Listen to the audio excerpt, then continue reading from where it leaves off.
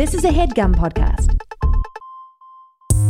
Hi, me here. Since you seemingly like the podcast, as you are listening to it, I want to tell you about a very super exciting live show we're doing in Brooklyn. On January 11th, we'll be doing a live good one at Union Hall with the extra special guest, Julie Klausner, creator and star of Difficult People, host of the How Was Your Week podcast, writer of I Don't Care About Your Band. Julie was actually the first comedy person I ever interviewed, and I've been waiting for the right time to have her on the show. Julie loves jokes, and she writes, jokes, the sort that take up space in an episode and demand you live in them for a minute. We'll also have other fun stuff, like mini interviews with up-and-coming comedians I adore about jokes they performed that night. So again, that is January 11th at Union Hall as part of the Brooklyn Podcast Festival.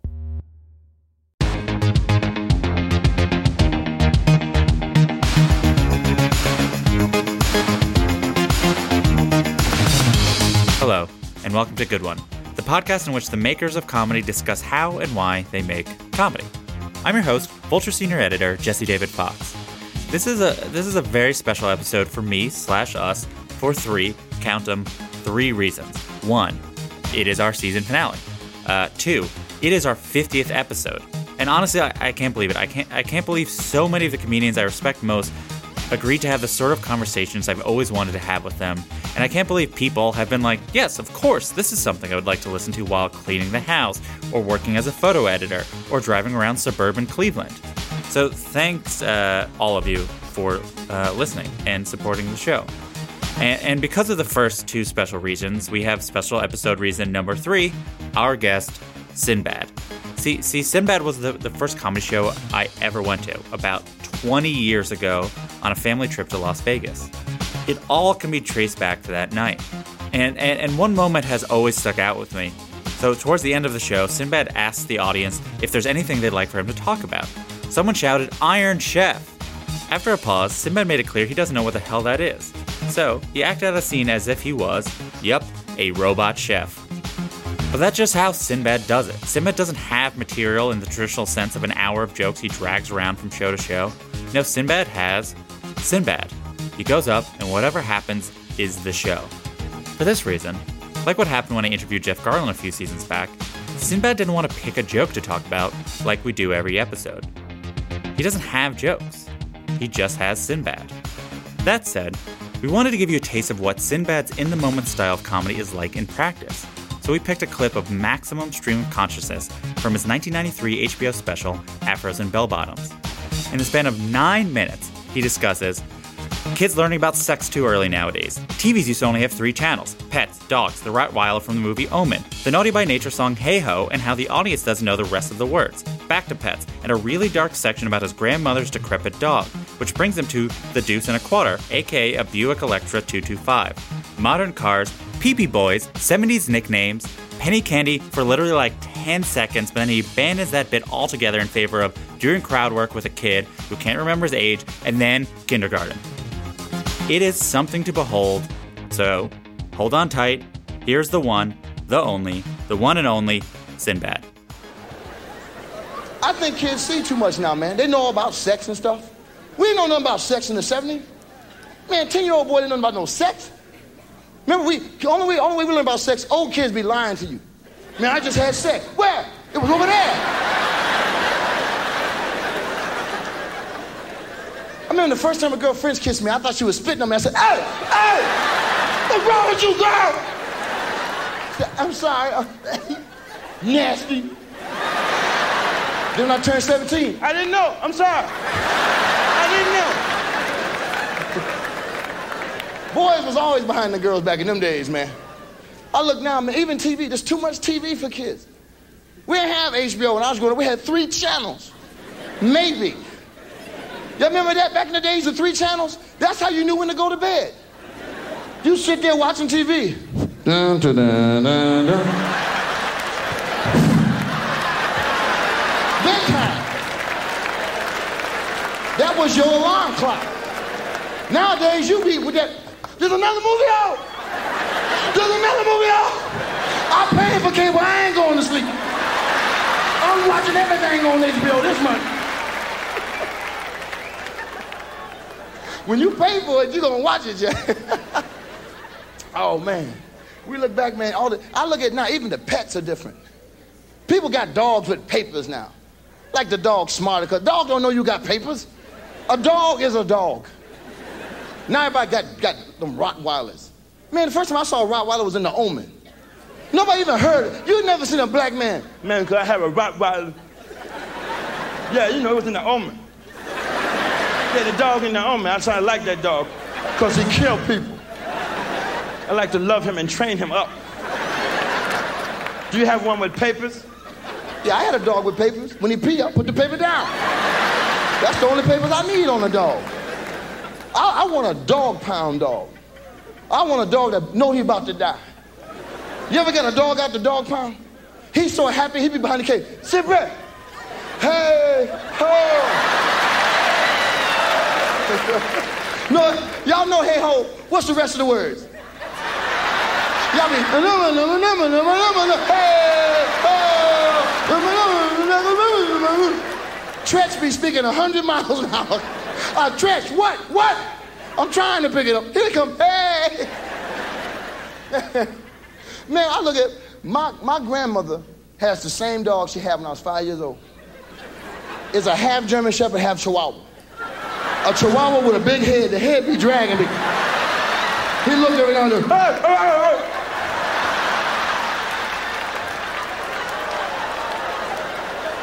The dog, 115 years old. Got no hair, just skin wrinkled up, no teeth, and 3 legs broke. Got 1 leg, be dragging himself to the house. The dog trying to kill himself. Kill me! Somebody kill me! Because my grandmother deaf, and the phone drive the dog crazy. Pick up the phone! Pick up the phone! Oh, Jeffy, no! Pick up the phone! The dog tried to kill himself last week. Threw himself down the basement steps and broke his good leg. Now he just sit on the couch. Sinbad, you got to kill me, man. I can't get off the couch. The phone be ringing, I'm losing my mind.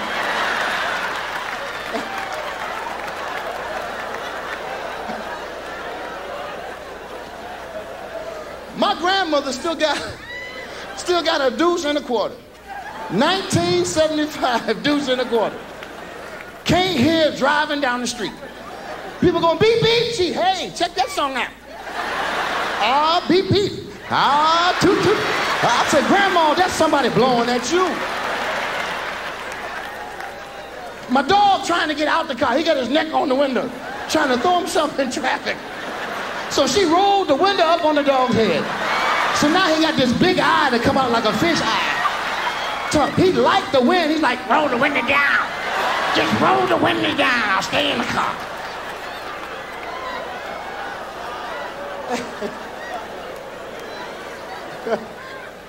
Y'all remember Deuce and a Quarter? That was a bad car, man. Deuce and a Quarter is the baddest car ever, man. You could put 20 people in a Deuce. It was a station wagon, sports car, Jeep, and truck. You could haul wood in a Deuce and a Quarter. You could kill 5, 10 people, put them in the trunk of a Deuce. Wasn't no seat belts in a Deuce. You can't die in a Deuce. They used to put the baby in the window. Remember, you take a long trip? Put the baby in the back window. Let the baby sleep, put him up in the window. The sun would burn the baby up. They had to turn the baby over. Smoke coming off the baby. I told y'all, turn the baby over every 15 minutes. Man. You can hit a train with a Deuce. Pick the baby up, put it back in the window. Let me see what I did to the train. A Deuce was a car, man. You didn't see no deer get hit by a Deuce. Deer wasn't stupid back in the 70s. They'd get to the edge of the road. Hold on. My uncle got hit by a Deuce last week. Killed him just like that. He didn't have a chance. Nowadays, a rabbit can hit your car, make your car blow up. I saw a Mazda hit a rabbit. Car blew up, engine fell out the car. And the rabbit got up. Say, man, did you see me hopping in the street? You better get yourself a Deuce or something. Crazy, man. Oh, man, I miss a lot of stuff about the 70s, man. I know what everybody had in the 70s. Everybody in school, every elementary school, I don't care if you're from New York, Detroit, Tennessee, had a pee-pee boy. Boy who smelled like pee. Every school had a pee-pee boy. Just piss on himself. Couldn't get to the bathroom, just stand there. Oh, pee-pee! I ain't pee, I'm just sweating. He touched you with that little ammonia hand. Shout! And you know what's scary? Some of you women today married to ex-pee-pee boy don't even know.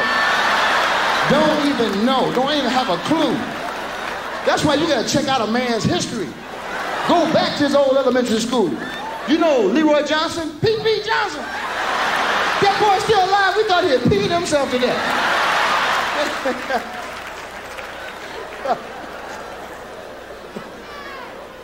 Oh, man. That was back in them days. Remember, everybody here was named Junebug. Every boy, Junebug, 10 kids turn around. Junebug was the name. We had some cool names, Boo Boo, TT. I don't know why we named ourselves after going to the bathroom. Boo Boo, what? And Boo Boo was always a cute girl, remember? Always some fine girl, Boo Boo, what? And you know what? When you got a nickname like that growing up, you don't like it when somebody from your past. No, sure, Boo Boo. Wait. I ain't Boo Boo no more. I'm Kanisha. I don't use Boo Boo no more. Oh, excuse me, Boo Boo. Because you get all beside yourself, man. And know what else I miss? Penny candy. Nowadays, kids, man, they got little kids here, man. Look, my man, how old are you, my man? Sit right there. How old are you? Oh, too late. You flunk? Look at mother, you know how old you are. You know how I'm old. Don't embarrass me on the camera.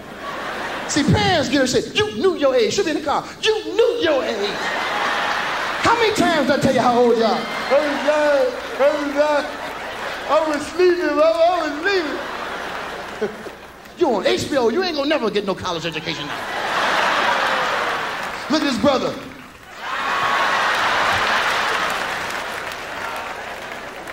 Your brother gonna dog you for the rest of your life. Let's watch that HBO show again. Mama! See, nowadays, man, kids are under too much pressure, man. You gotta take a test to get in kindergarten. How can you not be smart enough to go to kindergarten? If you can take a nap, you in. That's all we did in kindergarten. Take a nap, eat some graham crackers. And if you was a genius, they'd let you pass them out because you could break them on the line.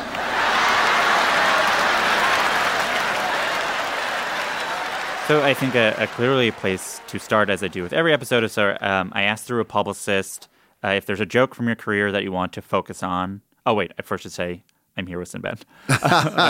We don't need names. We don't need names. Yeah, people should know. I'm here with Sinbad, the one and only. There's only one Sinbad. Well, that and I guess the pirate. So there's two Sinbad. But there's a lot about that now. After they're named after you? Yeah, man. There's dogs named after me, birds. So I'm here with the comedian Sinbad, Cool. not the bird. All right. So clearly, I think a good place to start. So usually with an episode, I'll ask the comedian or through the publicist, what's a joke from your career you want to focus on? And you said, no, you don't do comedy that way. Nah. Which is cool. It's funny because when I had Jeff Garlin on, he also said, I don't do comedy that way. And I was like, I think the only other person I know who does it that way is Sinbad. You know what? If he was alive, Robin Williams. Robin Williams? Robin would be like that because we just had train of thought and Jonathan Winters. So I guess the question is, what do you do? Why do you do it the way you do it? And how did you start doing it that way? You know what? If I could explain that. I mean, I think when they interviewed Jerry Seinfeld, he's very analytical about comedy, breaks it down, and that never made sense to me. Yeah. I think he's the kind of guy that is that way. I'm the kind of guy, no matter what job I would have had, I would have got fired. Yeah. Because I just got mental issues. Mm-hmm. And somehow that translated over to stand-up for me. I was able to take that collective, that ADHD, which nobody had a name for back in the day, and being all over the place.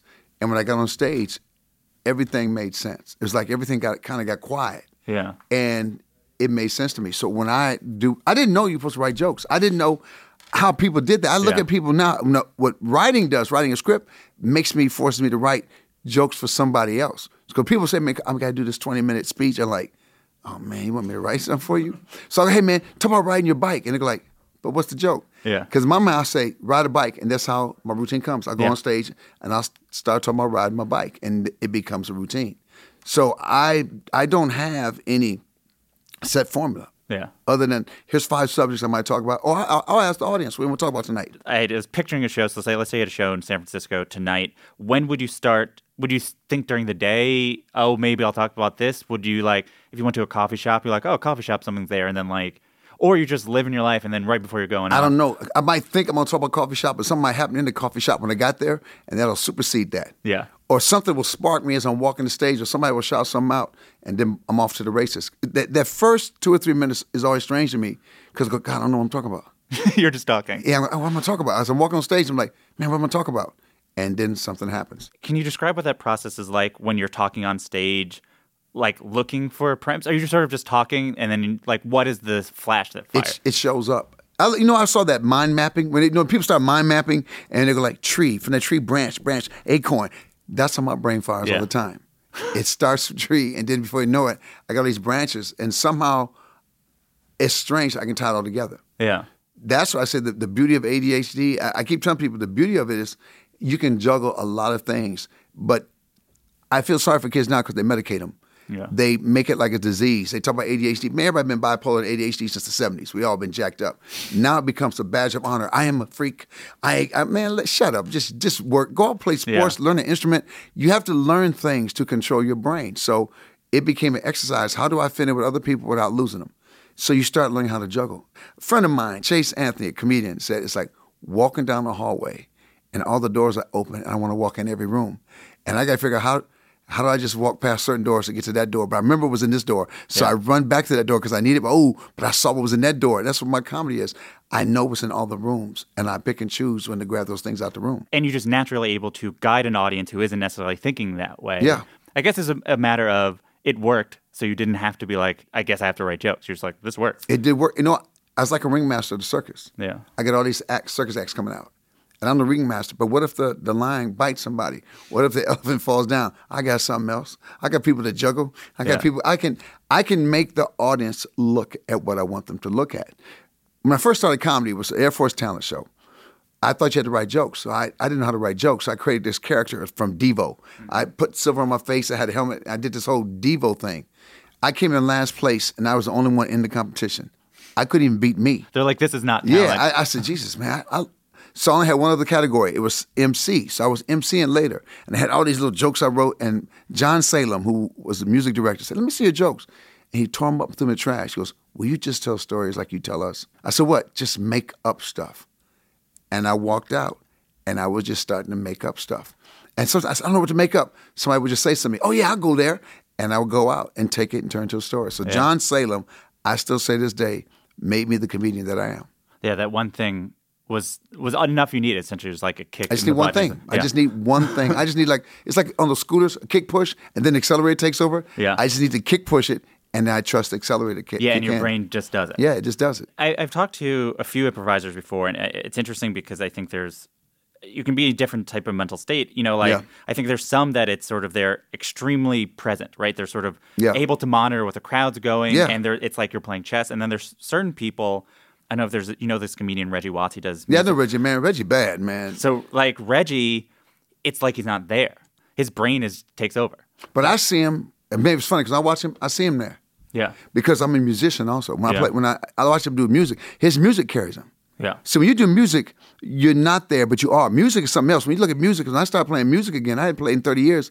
I started playing music again. Music was incredible because it's like Miles Davis says, learn all the chords, learn all the scales, then throw them away. Yeah. And that's what Reggie is. He knows all the stuff, but he throws it away. He lets his brain. But when I'm watching him, I see it. Yeah. And I'm like, oh, man, I see what he's doing. I see what he's doing. And I just love it. I think he's one of the most incredible people, man, that just performs today. So when you're doing comedy, you're more aware.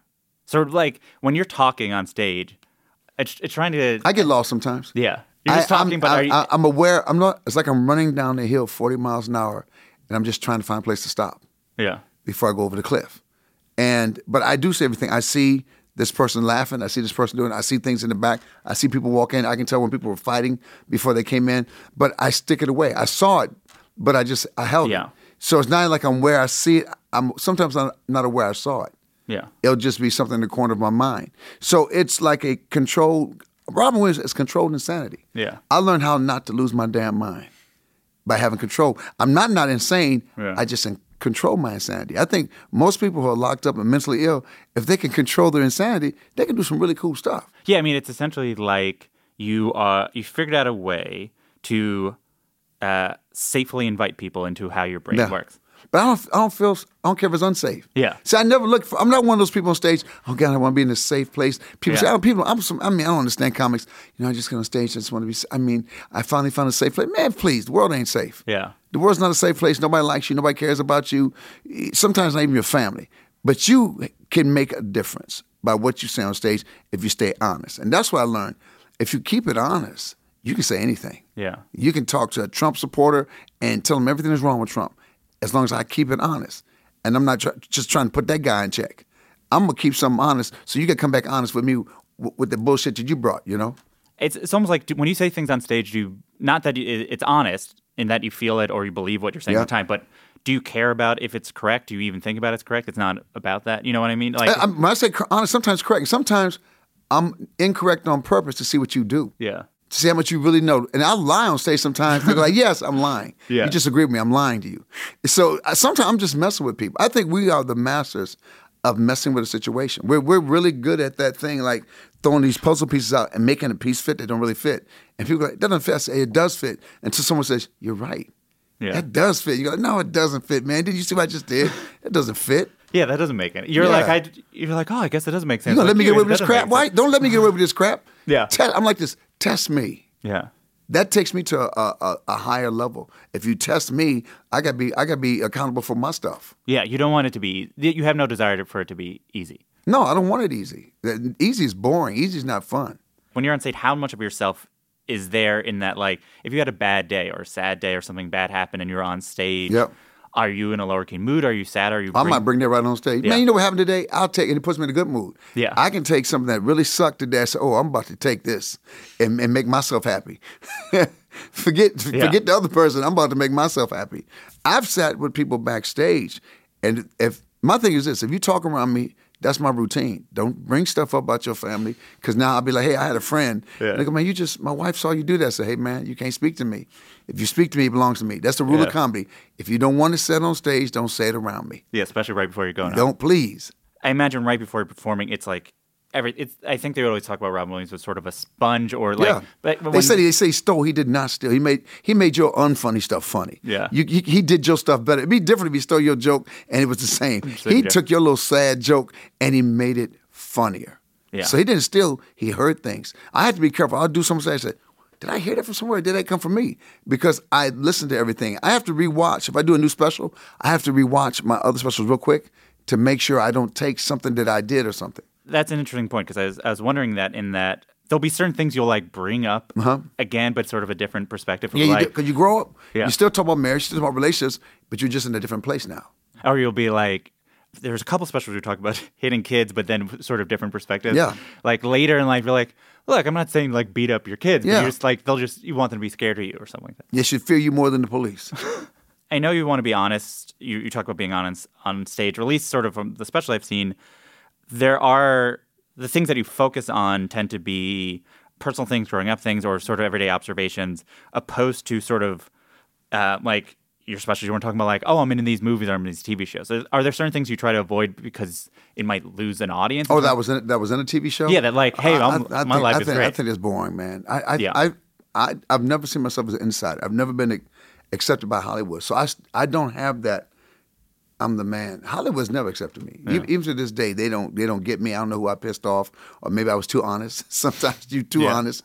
But I was never the cat here. I was the cat on the road. My fans, my people that work 9 to 5, people that have jobs, people decide to come to my show because they want a better night. That's my audience. My audience is some creep that lives in Beverly Hills and got a little studio like, we just love you, Sinbad. We just think you're comedy. I hate those dudes, man. As a person who lives in LA, and especially like in the 90s when a lot of your life was on set and stuff, how do you stay in touch with the sort of the people that were more like when you were starting? Those are the people I talk to. Yeah. When I'm in a hotel, I talk to people that work there. When I go somewhere, I talk to people that work. When I go to a restaurant, I talk to people that work. It's working. That's what my dad was. I worked. I said, I'm blessed to do this because I hate working. I hate working 9 to 5. If I had to do it, I'd be good at it. But I hate working 9 to 5. I hate being told, hey, Sinbad, can we talk to you for 5 minutes? No, I quit. I don't want to have to talk about I could be better. I don't want to do that. I don't. I hate this job. You just were able to do this and I was you able, respond to it. But I lost a lot of stuff. Remember, all those jobs I lost, getting kicked out the military, all those things got me here. I don't regret anything. That's why I still go and support the troops. It was an Air Force talent show that made me who I am. I was immature. I was crazy. And I'm sorry. So I will come and I will perform for cats because I know what it's like to be over there. But no, I was never a fit. But I was supposed to be there. I don't think there's many coincidences in life. I don't think there's it's not a coincidence. No, man. It was supposed to happen.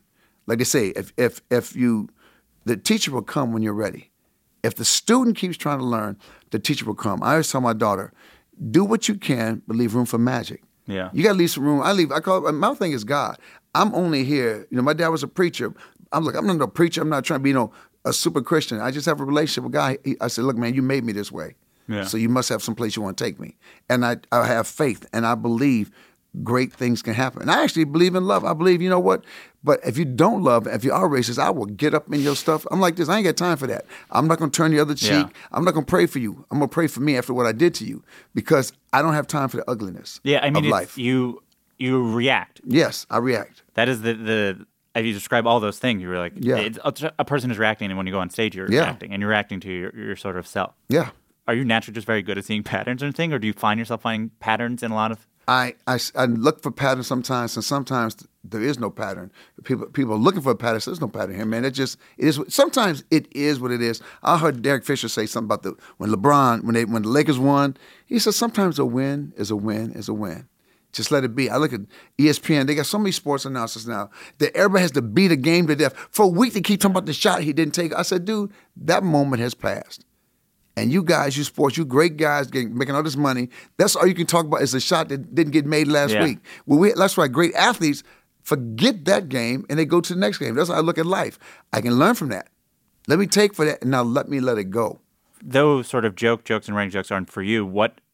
How do you feel about when you watch other people? When you're seeing people that are doing... I'm amazed that they can do it. I'm like, wow, that was a great joke. I wish I could have wrote that. Yeah. I was opening for Jay Leno. We just met. I was in Nashville, Tennessee at Zanies. And the first night I opened for him, I was doing my thing, freewheeling. He said, hey, man, if you're going to do Johnny Carson, it's how many laughs do you get per 2 minutes? Yeah. So the next night, I structured it. I did joke, laugh. No, they killed, joke, laugh. I felt still just improvising. I felt like somebody had put weights on me and chains on me. Yeah. So the next day I said, hey, Jay, how about this? What if you get one laugh and it never ends? Yeah. He said, what? I said, watch this. I went out. Bam! I did my thing. He said, man, just keep doing what you do. Did you ever do late night spots like that? Yeah, I did them all, man. I did all the late night spots. When I did the Letterman show, when I finally I used to bring my tape up there. I used to bring my tape, and there was, I'm not going to say his name, but Chump. He would say, you'll never do the show. Yeah. I don't even know why. I would leave my tape, and the woman said, I want you to do the show. She put my tape at the top pile. He came off the elevator and removed the tape. And I said, dude, you know what? One day you'll have no choice. It's not about you. The match is going to happen. When I finally got on Letterman, they do a thing where they do the pre-interview, and they ask you what jokes you're going to tell. I said, I don't know. They said, well, Letterman likes to know. I said, they said, well, even Robin Williams does. I said, that's a lie. He might tell you one. Yeah. But he said, well, I don't know what we're going to do. And I put my coat on. I said, I can't miss what I never had. Yeah. I had my family with me, and my brother. So I said, I'm walking out. They go, what? I'm walking out. And my brother, who's my manager at the time, just gave him a bunch of jokes, fake jokes. And I got mad at him. I said, man, don't ever do that again. He goes, please, he knows I'm crazy. Please for me, please. So I did the show. He asked me one of the things I did, and I just went different directions. Yeah. And I guess sometimes you don't trust that a comedy be funny. We had so much fun. He said, man, we got to do this again.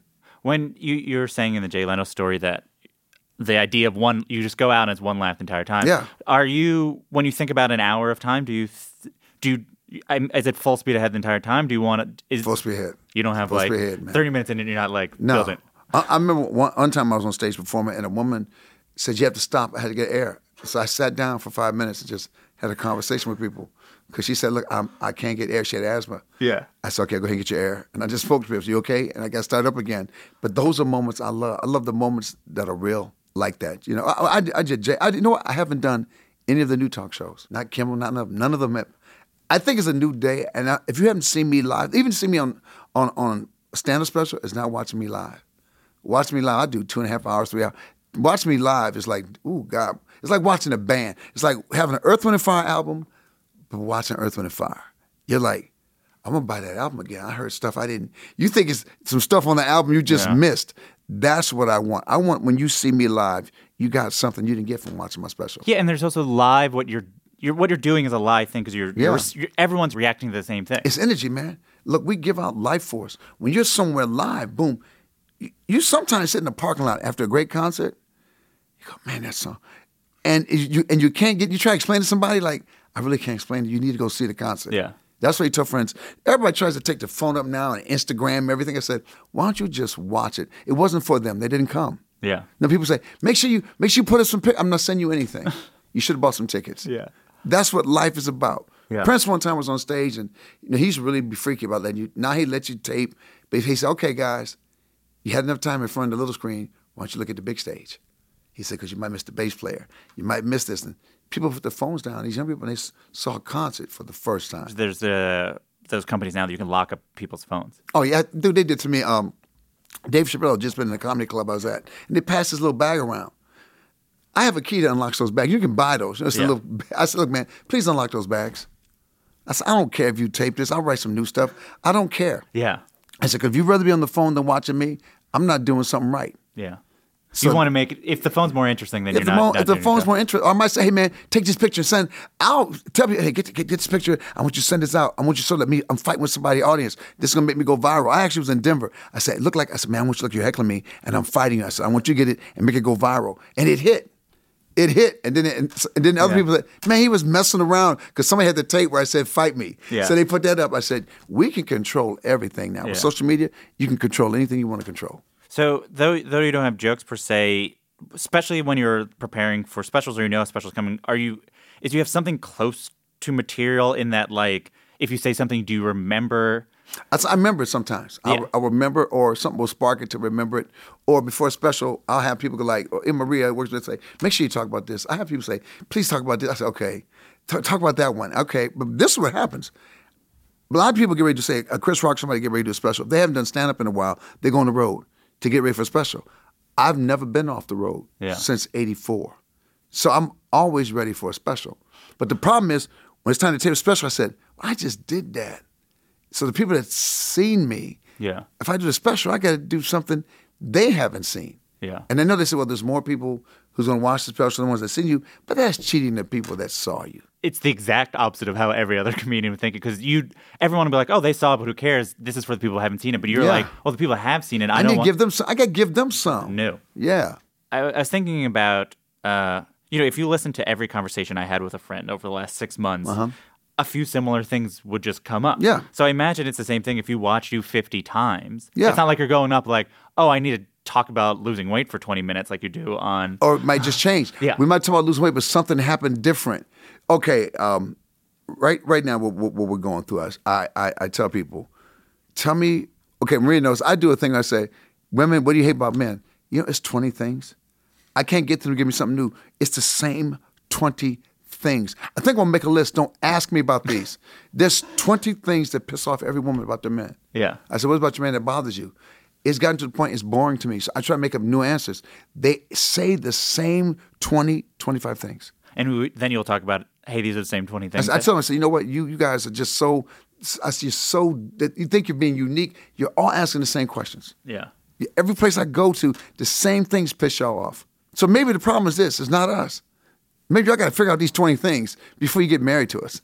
So I'm thinking about putting out a pamphlet. These are the 20 things about men that you can't fix. Yeah. See, that's like an idea. Yeah, just let it go. Other comedians would be like, oh, that's a special. Then you'd be like, for you, that's too plant. For me, more than a special that's just a fun YouTube thing. Yeah. That's a fun podcast. That's something I would just get out of my system.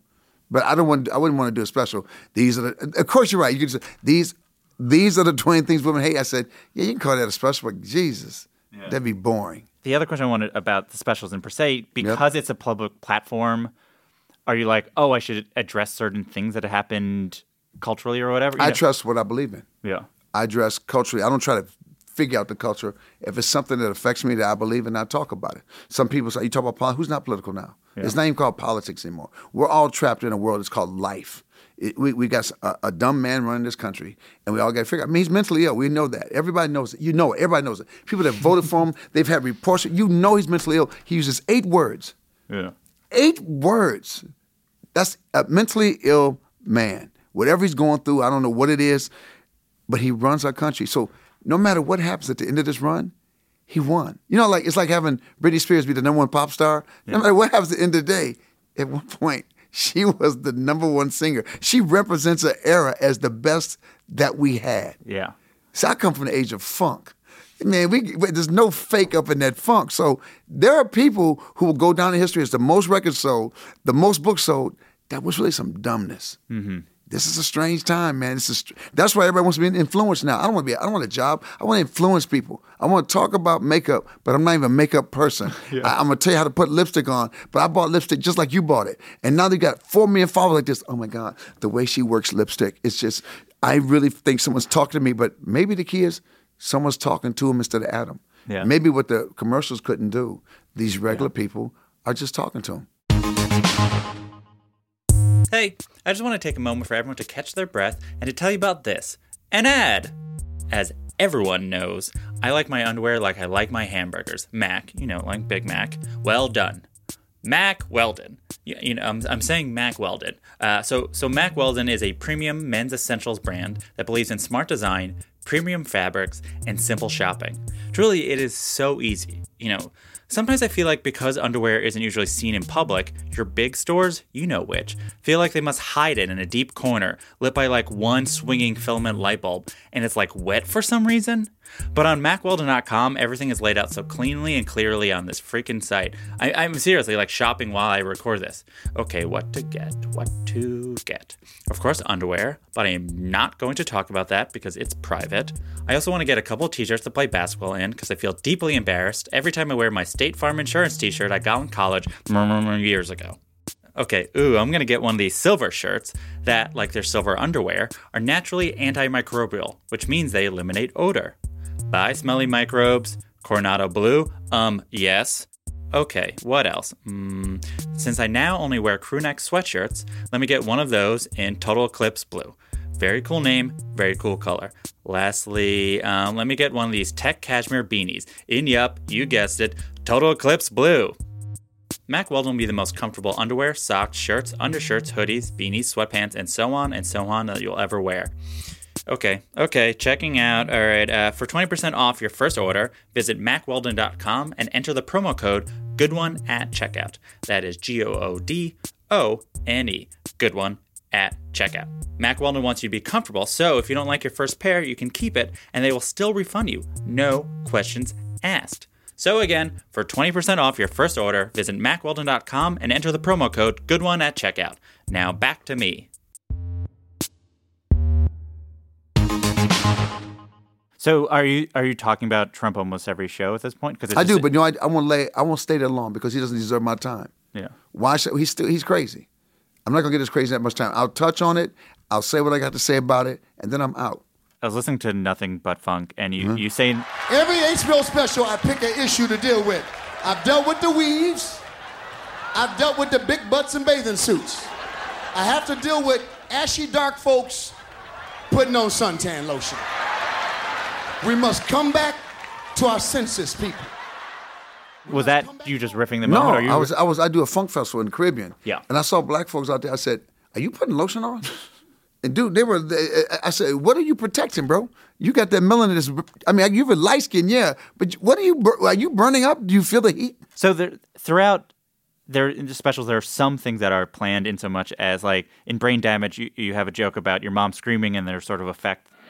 I heard a sound come out of her that I had never heard before. Lord Jesus Christ, please don't let me kill this dog.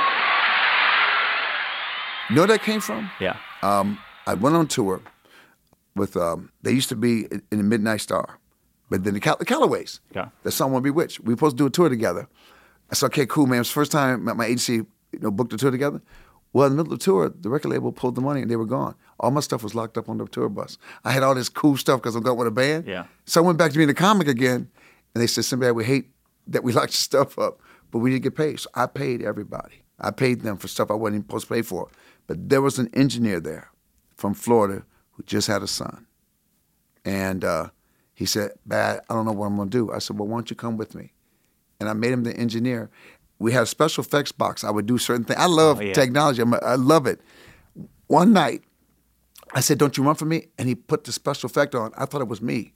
And in the middle of me doing it, I said, I'm not that damn good. And this weird voice came out. And afterwards, he said, I'm so sorry. I said, man, do that every night. Yeah. I said, do that. It was so cool because I thought it was me. Yeah. I said, when did I get this voice? And then I said, wait a minute, that wasn't me. Yeah. I said, dude, anytime you can find something cool like that. Because I was going to have like MIDI buttons on me so I can control sound effect. But it's not the same. When you push the button yourself, they see it happening. I wanted it to be just organic thing to happen. And he made it happen. So by him being on the road with me, he watched me. And he picked a moment. Yeah, because it's like that story was a thing that you were bringing up whenever bringing it up. Yeah. So when you were doing the specials, were you sort of like, well, we'll see what this show that is? That special was, HBO believed comics need to do 2 shows to get 1 show. Yeah. Each of those shows was 2 hours long. Carolyn Strauss was at HBO at that time, and she said, Jesus. She left after the first show. Good luck editing this. Man, we did some stuff with Madonna. Madonna would let you song. We did a thing on Vogue with flowers in her hair. Dude, So I can't find it. It's not in the vault. I can't Yeah. find it. Yeah. I can't find it in the HBO vault. But it was like 4 hours of material with the dancing. But the first night, the first show we did, you see we're doing the music, the audience jumped on stage. Luckily, my director made me pre-tape. I said, man, I want to pre-tape the dance. He said, please. Every once in a while you can talk me into it. I said, okay. I said, man, thank God you caught that. I was laughing so hard. They're on stage dancing with us, these drunk college students, and everybody's like, I said, dude, that was great. I'm glad we already got the routine, so it's going to look good. When these people come running out the audience, we'll edit it. Yeah. Because it was real, but it's just in a different way. So that show was crazy with all the stuff that happened. Yeah. And the crazy part about it, man, is right after that special, right after I shot that special, I go to Florida State. I'm getting ready to do this Black College tour. That HBO special came out. I said, can I do stuff from the special? As I'm walking to the stage, somebody shouted, don't do that shit we just saw. I said, well, I guess we need a new hour. So that was the thing where it's like you're like, I'm not gonna be a comedian. You're just sort of touring on the same bit. Like you're constantly with people. Well, I didn't know if I could do it. Just the special had just come out, and there was some cool stuff in that special. Yeah. As I'm walking to the stage, that dude answered my question. I basically just said, I wonder if I should do anything from the special. Man, don't do that shit we just saw, man. Do some new stuff. Yeah. Which is really, they don't understand, it's unheard of. You don't really get to write a brand new 2 hours, and I just did 2 hours that night. When you say write, it's essentially like you just keep on doing it, and then you're like, after a while, you don't even know that you're doing, but you're like, oh, I guess I wrote this thing about my mom was like scarier than my dad. Yeah. And then you're like, oh, you have this bit. So you know it's there. It's It just kept growing. Yeah. No, it was. And my mother I used to run from my mother. That was the bit. I let it go. Then one night, I added to it. I let it go. Then one night, that's what happened with my stuff. It just grew into a story. Yeah. And I said, don't you run from me. He threw that special effect on it. I will use that. I used to think that was cheating, to use something twice. And I had all these people like this, dude, it's so, people miss that joke. I said, what? They want to see that, man. You did it in that city, and somebody called and said, did he do this joke about shopping? No. So people are like, man, can you just redo some of the stuff? I said, all right, but I'll make sure I put some other stuff around it. Yeah. So that's how things And move. it'll come up when it comes up. Like, ultimately, you're there, and you know you have it, and if something you're like, said that, like, oh, my mom would always say this, like, oh, my mom, like, I have this story about. Sort of, you just have these things. You have, like, your brain has a bag. And but I make sure I'm going to do it different. Yeah. I'll do it different than what I did it last time. So the set'll be different, whatever. It's almost like you're retelling this. When you're telling the story, you're retelling the story. You're not going through the beats of it. I'm not going through the beats. I have no beats on it. It's like, okay, you asked me favorite. I don't have a favorite joke. I had a favorite moment in my first special, Brain Damage. My dad's in the audience. My mom's in the audience. And when before I came to come on, my dad said, man, what are you doing with your life? I said, man, I'm going to buy you a house.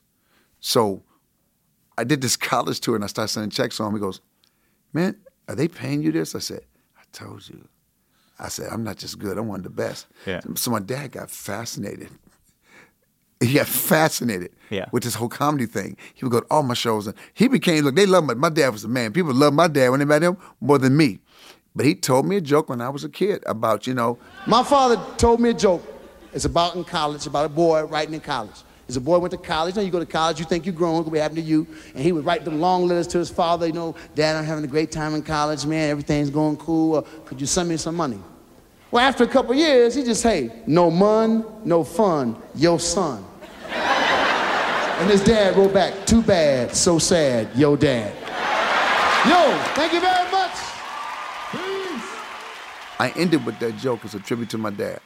And that's when I found out what Hollywood was about. Do you know that special was the highest rated special on HBO? I think 3 of my specials were the highest rated they ever had, but they never talked about it because they were clean and their whole thing was we're not TV. Yeah.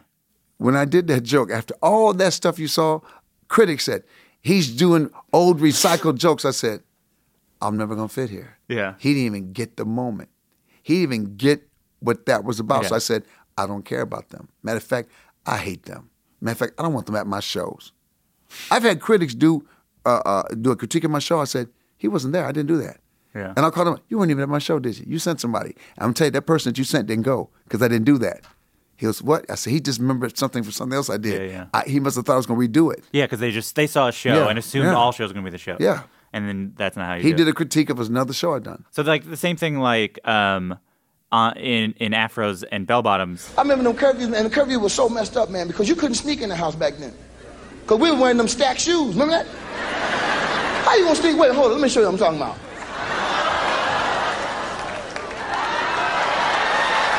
You can't sneak in no house wearing no shoes like this. Alan, give me some of that 70s music. And then you put on the shoes. So obviously at some point you knew you were going to do that. I had some shoes in the house. I found them right for the special. I found those shoes. I said, I'm bringing these. Yeah. So I had never done it with the shoes before. I said, that one, I said, the visuals I'll do, like the pimp coat coming down the steps. Man, they didn't know. I said, look, I told Debbie Allen was directing. It was done live. I think only Howard Mandel and myself had done actually live. And I said, Debbie, I'm going to wear this pimp coat, and I'm going to come down the steps wearing this pimp coat. And I was going to do a thing where I fall, where I step on a pimp coat. Because in rehearsal, I fell. She goes, please do not do that tonight, because if you die before you get to the bottom of the steps, we have no special. So it was just fun giving them, sometimes the visual is fun. Like, now I like setting things up, like the morphing at the front. I love the theatrics of it. I love creating spaces like that, because to me, that's the acting part. So when I show them the shoes, I get to show you something. Though you have a sense of things that you might be talking about. There are certain themes that sort of will merge through all your specials. Are there definitely things you want to hit when you do a thing? Like you'll talk about dating. You'll often talk about how kids and how young people are not cool or whatever. Wait, no, the older you get, I think what happens is a theme in our head. The older I get, the more I'm blown away. I'm just blown away by what I see. My mouth is open. When I listen sometimes, I say, okay, I just bought a scooter, the little scooters that everybody goes around on. I got a scooter. I said, I'm amazed at these kids on scooters with their phones and being oblivious to the world, and they drive like a car won't hit them. They just, and like it belongs to them. Like, I have my right to have this scooter on the road. And I have a right to kill you. That's the way I see it. You're smaller than me, man. If you can't figure that out, and I think I'm helping you. If I bump you, if I just hit you a little bit, I've taught you something. What do you want the audience to get out of a show beyond sort of laughing? But do you want them to take away? Think. Yeah. Don't accept status quo. Don't accept anybody. But you know what? I really want people to get all the people there that don't fit. It's not over. All of you that think your time is up, or all of you that think I can't go back, you can always go back. You can always. I in some of my shows like this. This is the best I can be with my father whooping me and getting a good education. This is the best I can be. So don't give up on your kids. Don't give up on your friends that might be a little bit different. But at the end of the day, I want you leaving whatever was bothering you beforehand. Maybe it's not that deep. Maybe it's just not that deep. Yeah, you want to give yourself as an example of I'm doing this. And I'm doing it my way.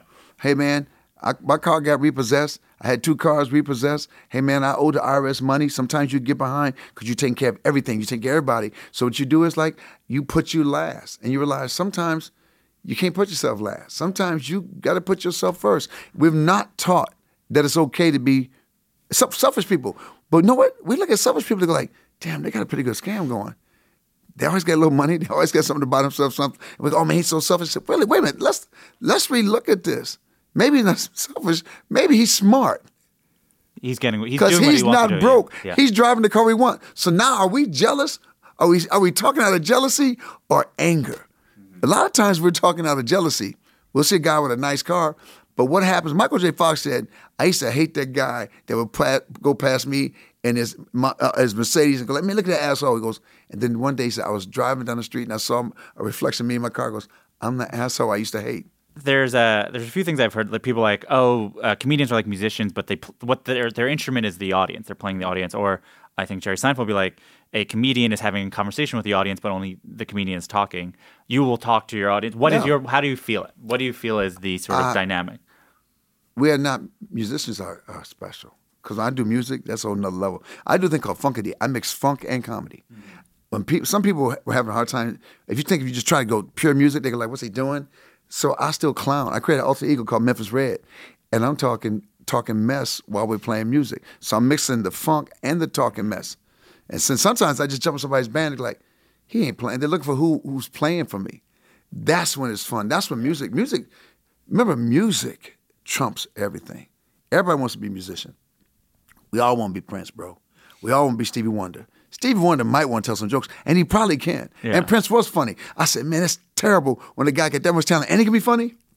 Not fair. But for us, music puts you back to where you were. You hear a song, I was in school, I did this and that. Comedy sometimes is temporary. Yeah. Sometimes it's temporary. Sometimes you do remember it. Sometimes it re-sparks. Sometimes it heals. Sometimes you hear it at the right time. Music, you can play that same song over and over. Comedy, you got to get away from it again and then watch the special. Get away from it again. You can put a song on a loop and just listen to the same song 5, 6, 7 times in a row because something about that song moves you. So music is also a conversation with the audience. Yeah. Music is a conversation, and they are speaking because they are screaming. They're going like, oh, my God, that's my song. That's a conversation. Do you feel like your comedy is then a conversation? Like, do you feel like you're talking to them? I mean, you'll let them talk back. We're interacting. Yeah. Which is, it's a conversation, but it's more than, we're interacting. I need you. It's like if you're playing basketball and there's no fans there, you can really play hard. It's like playing 3-on-3 outside. You can still play it.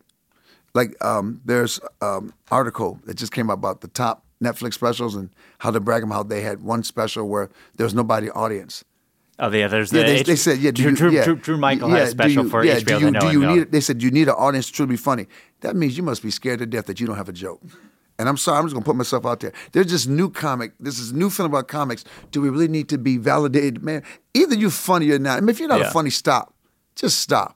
Half the fun is the audience, man. Yeah, I want my audience to think. I want. One female comic said, I get tired of those old specials where they show a camera shot to show the audience to prove they're laughing. It's not to prove they're laughing. It's like watching Woodstock. I want to see Jimmy play and I want to see people jumping in the mud. Yeah. I want to see both. Yeah. Because now when I'm watching it, I get excited. Yeah.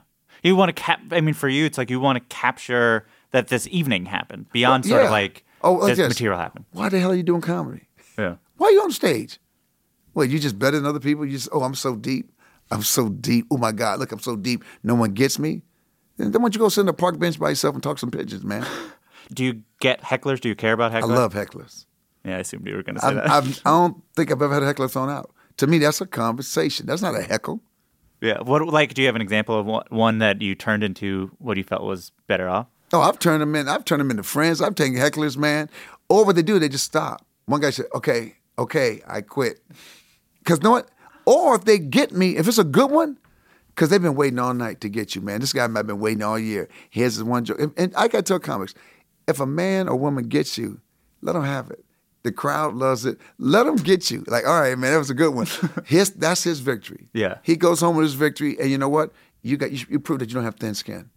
Because if I'm dogging everybody else out here, who do I think I am that you can't hit me back? There's nothing sadder than watch a comic get mad at a good heckle.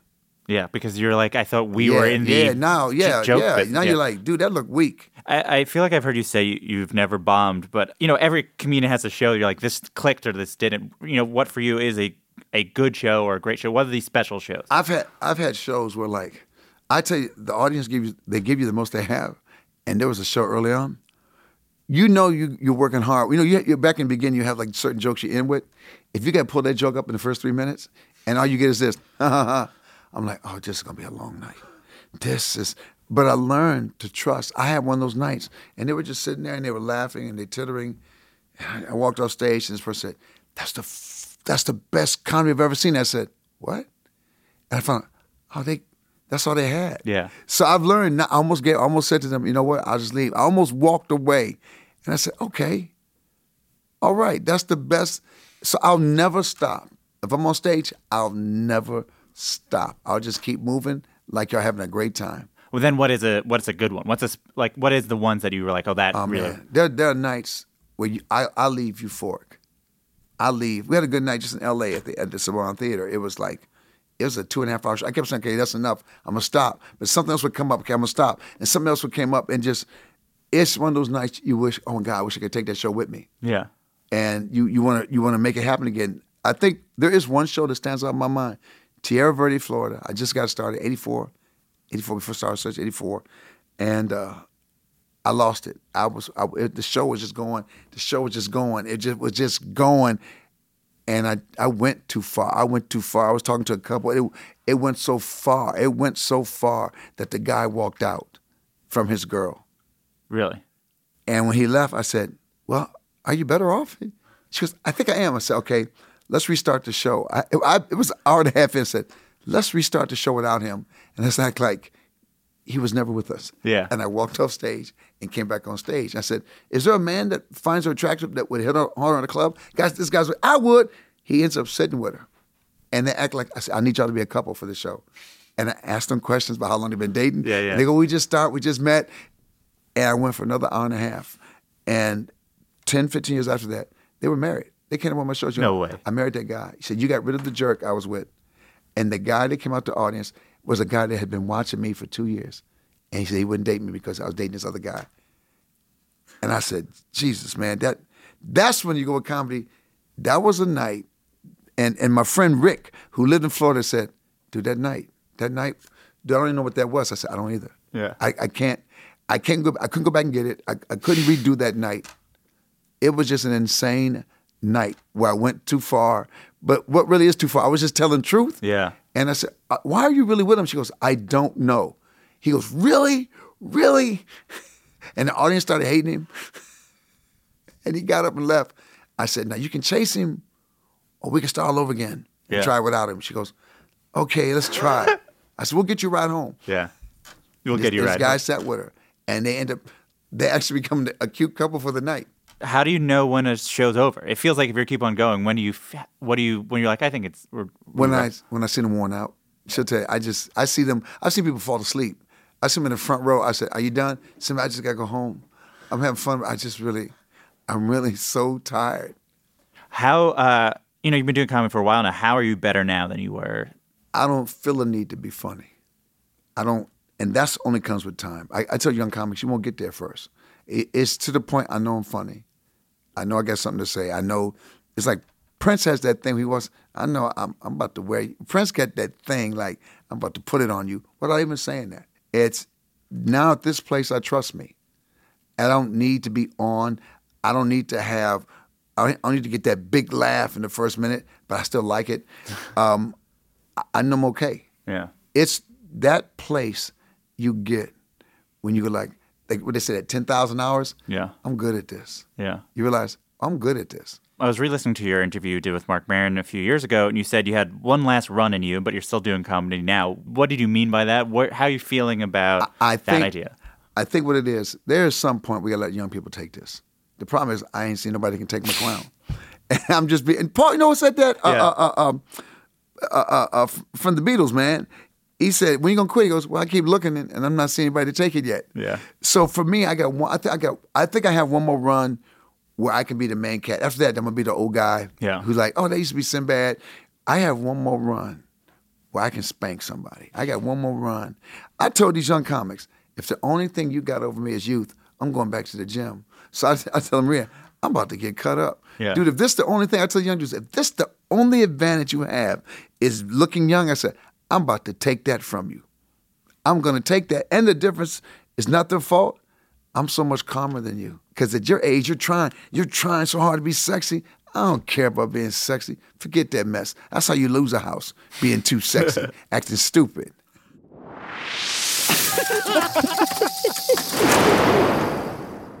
So that sound means it's time for our final segment, which is the laughing round. It's like a lightning round, but because it's comedy, it's a laughing round. So you had that joke from your dad. Are there any other sort of street jokes that you just sort of know, like jokes? No, you know what? George Wallace. You never want to get in a joke competition with him. You never want to do dozens with him. He knows probably 1,000, 2,000 jokes. I mean, when I go places, you know any jokes? I love listening to people that know jokes. Yeah. I'm the worst. I can't memorize them. I mess them up. I mess up the punchlines. They're like, you're the worst joke teller. I am the worst joke teller. But I'm a good liar. I will beat you at storytelling. We used to do a thing, everybody tell the best lie. And we would talk about moments at work and stuff. Who got the best lie? Yeah. And we would sit around and just tell lies. Do you have a favorite outfit from any of the specials? The first one was an accident. My brain damage, those were chaps. Yeah. I had a designer, and I said, look, man, just do your own thing. I will never say that to him. He came and handed me these 2 leggings. I said, what is this? Man, I made you some chaps. The bike shorts I have on, because I used to wear all bike shorts, compressed shorts, thank God I had them on. Yeah. And I put them on backwards. The pockets went the other way. So when we taped 2 shows, I couldn't turn the pants back around. Because you couldn't have the continuity. Yeah, so that outfit you wore in the first one, everybody was like, man, you crazy. I said, I ain't that crazy. That was an accident. But which is the one you actually liked? I think I like it too. Yeah, you like it. It's crazy. It's at the beginning of who I am. We've talked a lot about your stand-up, but I wanted to just talk to you about certain of the acting roles and different things you did just to so I'll throw out projects. You can say whatever the first memory that comes to mind. Good Burger. Good Burger was last minute. They called me. I just showed up. I had those clothes in my closet. I had that wig and those clothes in my closet. And I showed up. I said, I'll do it for you. House Guest? House Guest was, an accident. House Guest was a script that was written. I was waiting for my 48-hour script. And Joe Roth said, this is it. Take it. So we rewrote that script. Each day I rewrote the script. And the young lady that wrote it would just look at it and mouth the words as I'm doing something else. She goes, what are you doing? I'm sorry, I got to make it work for Sinbad. Yeah. Yeah. Jingle All the Way. Jingle All the Way was fun. It was my first one where it wasn't me. Yeah. I'm with Arnold Schwarzenegger, and they didn't want me. It was Arnold's agent, who was at the same agency I was at, ICM. He said, Arnold, you got to be with a big guy that's funny. And they let me come read. When I came to read, dude, I went to Bosnia on the same plane with Hillary Clinton. But I said, guys, I can't come read till Monday. It was a Friday. I said, well, then cool, don't use me. I don't care. I said, I'm not going to tell the troops I'm not coming. Yeah. So they waited. I came, dude, I almost quit that day. I came to read for it. I had a Pilth helmet on. I had the Melman outfit. I had the summer Melman outfit, and it was from like Minnesota. And I'm sitting there with my brother. This is so stupid. Why would I wear this crap? I said, I hate this business. I said, I quit. So I go in to read with Arnold. And the papers I said I got blew out of my hands. The script blew out of my hands. So I just jumped on the table and started screaming at Arnold. And the people were sitting there looking at me. And when I left, I said, I quit. I quit. I lost my dignity in there. And then the phone call came. You got the part. Okay, maybe it's not that bad. Yeah. And that's how it worked. You worked with Phil. That was the second time you worked with Phil Hartman? But I didn't have many scenes with him in that one. House Guest, we had scenes. We got to be some really cool stuff. Necessary Roughness? Necessary Roughness, man, that was just fun. That was just an athletic movie. It was just fun. It was crazy. I took a cortisone shot in my knee because I wanted to do my own stunts. And halfway through the movie, the cortisone wore out, and I was running on the field, and I just turned to flip. Every time I was clowning, I said, I think my real knee came back. Yeah. Always Sunny in Philadelphia? Always Sunny. Accident once again. They wrote this script where I was in a mental institution and I'm cussing, and they go, he'll never do that. So it was a fantasy thing for them. I said, and one of the guys works, oh no, Sinbad will do that. Y'all don't know him. Yeah. So when I show up on the set, everybody's there. Fred Savage is directing it. I use every cuss word known to man. He forgot to yell cut. I said, okay, can we? He said, you can't use all those words. I was just giving you some variety to pick from. It's funny because you're, I guess, known for not cursing. But I started cursing. This is the funny part. We talk about it. Yeah. I started off dirty. I cleaned it up one night just because my dad was in the audience. Some other people came. And this woman said to me, I'm so glad you're clean because I can't go see other comics. I'm like, dang it.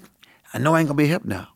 I'll never be. The clean comic is never the hip comic. No. So no, I said, I'll get enough other movies where I get to play other characters so they'll see both sides of me.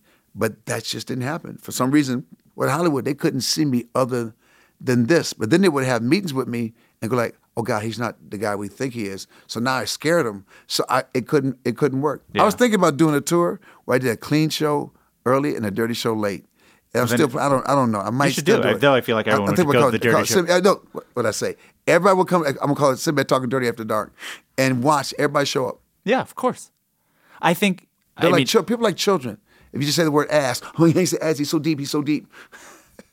Saturday Night Live. Saturday Night Live was at that time was one of the highest rated specials, other than back when John and all those guys were there. It was dude. I'm surprised I've never been back. Yeah. I'm almost angry I never got a chance to go back. It was dude, it was fun. I had fun. Black Lightning was born on Saturday Night Live. Now the TV show is there, but Black Lightning was one of my favorite comic book characters. Yeah. And I got a chance to play him. I forgot this. You were on Comedy Bang Bang? Yes. Do you know how that come together? Somebody just called me about it, man. I didn't know what Comedy Bang Bang. Then Reggie was there. Reggie Watson and were there, man. It was fun. Comedy Bang Bang was fun. Yeah. Because then they had you do the Michael Bolton. The Valentine's, dude, I showed up for that one. I just started talking crazy. And they were like, okay, just throw the script away. I was like on the phones. It was just fun. Steven Universe? Steven Universe, man, I wish, you know what? I was on the road so much and we had to come in and do voiceovers. I wish I could have timed it better so I could have done more of them. I think it became hard for them because I can't come in and do it. But I didn't realize how many people liked the Steven Universe. I said, if I could do it all over again, I said, let's find a way, even if I'm on the road, I can get equipment so I can still do it. Family Guy? Family Guy, you know how those came about? They kept having a representation of me. But the old representation with the old earrings. Yeah. So I was at a comedy festival somewhere, and Seth MacFarlane, they were doing reading. And I showed up. I said, where's Seth at? I think he thought I came to fight him. And I walked in, and Mila was there. I said, look, man, if you're going to do me, can I do me? Yeah. Can I do my own voice? They're like, what? If you're going to do me, you got to upgrade the earrings, upgrade the hairstyle, and let me use my own voice. The Red Fox Show? Red Fox Show was my training ground, my first TV show when I got to L.A. to play his son. And I got to L.A. In September and auditioned for that the second week I got there, and I almost didn't get it because my audition sucked so bad. They took me upstairs. You know this is yours to lose. Are you about to lose this show? I said, what did I do wrong? Everything. So they had to show me how to act and do everything. Yeah. And then lastly, what's the first memory that comes to mind from A Different World? Oh, Different World, first memory is how I got the show. I wasn't on the show. I heard about the spinoff for A Different World. I said, well, if I can warm the audience up, the studio audience up, Bill Cosby will see me and they'll put me on the show. So they were auditioning people to be audience warm-up people. I've never done one. I lied. Yeah. And so when they got me in a room, it was a guy named George Crosby was a producer on the show, about 6'8". And I'm just rattling off all these credits. And then I said I did Magnum P.I. He says, isn't that done on location in Hawaii? I said, yeah, but up to this point, how good had I done? Yeah. And I said, thank you for talking to me. And so I walked out. They said, he chased me in the hallway. He goes, Jesus Christ, you were doing so? You just lied? I said, I'm lying. I just want to be on the show. So he gave me the job. So this last question is, so the first comedy show I ever went to was to see you in Las Vegas. Oh, cool, man. And the memory that I have is you asked the audience if there's anything they wanted you to talk about. Yeah. And someone said Iron Chef, and you didn't know what it was, but so you then sort of did a robot chef. So the question I've been wondering for now almost 20 years is, do you know what Iron Chef is now? Not really. My wife watches all the cooking shows. Yeah. I don't understand a chef beating people up. I don't understand other chefs are like, yes, sous chef, yes, master chef. And I said, I have a knife. I will stab you. I've never understood a cooking show where they're scared of a chef. Yeah. It's a great show. It's Iron Chef, so it's two chefs and they compete. They have the same signature ingredient. They just like, oh, you have to make something with a steak or whatever, and then that's what it is. But I couldn't, literally, it was one of the last things you did, and you're like, what's Iron Chef? I don't know what that is. And then you were like a robot. I just go off on it. If I don't know something, I do a thing. I want to do a show, but a podcast, but like a video podcast. I want to do it at a comedy club, but in a smaller room. I call bullshit. Yeah. Where it's every time I do it, nothing's from me. I want on the screen things in the news, people like texting things to me or sending me things, social media boards like, what do you want to talk about? And I call bullshit on it when it's bullshit. And I like stuff that I don't know anything about. Yeah. So as I'm talking, I get questions. Somebody can throw a video up, and I want to show people that's how my brain works. And were you like reacting as I'm reacting to it, yeah. That was great. Thank you so much. Thank you. That was fun. That's it for another episode of Good One. You can listen to Sinbad's albums wherever you stream music, and you can watch a few on YouTube, HBO Go and Now, the Comedy Central app, or through Amazon or the Apple Store. Follow Sinbad on Twitter @SinbadBad. Good One is produced by Mike Comite, with production help from Marissa Melnick and research help from Matthew Silver. Justin D. Wright did our theme song. Write a review and rate the show on Apple Podcasts. 5 stars, please! And hey, if you know anyone who might like the podcast, maybe tell them what the heck. You can email any comments, questions, or laughing around suggestions to goodonepodcast@gmail.com. I'm Jesse David Fox, and you can follow me @JesseDavidFox. We'll be back soon with a new season and new jokes. Have a good one. That was a HeadGum podcast.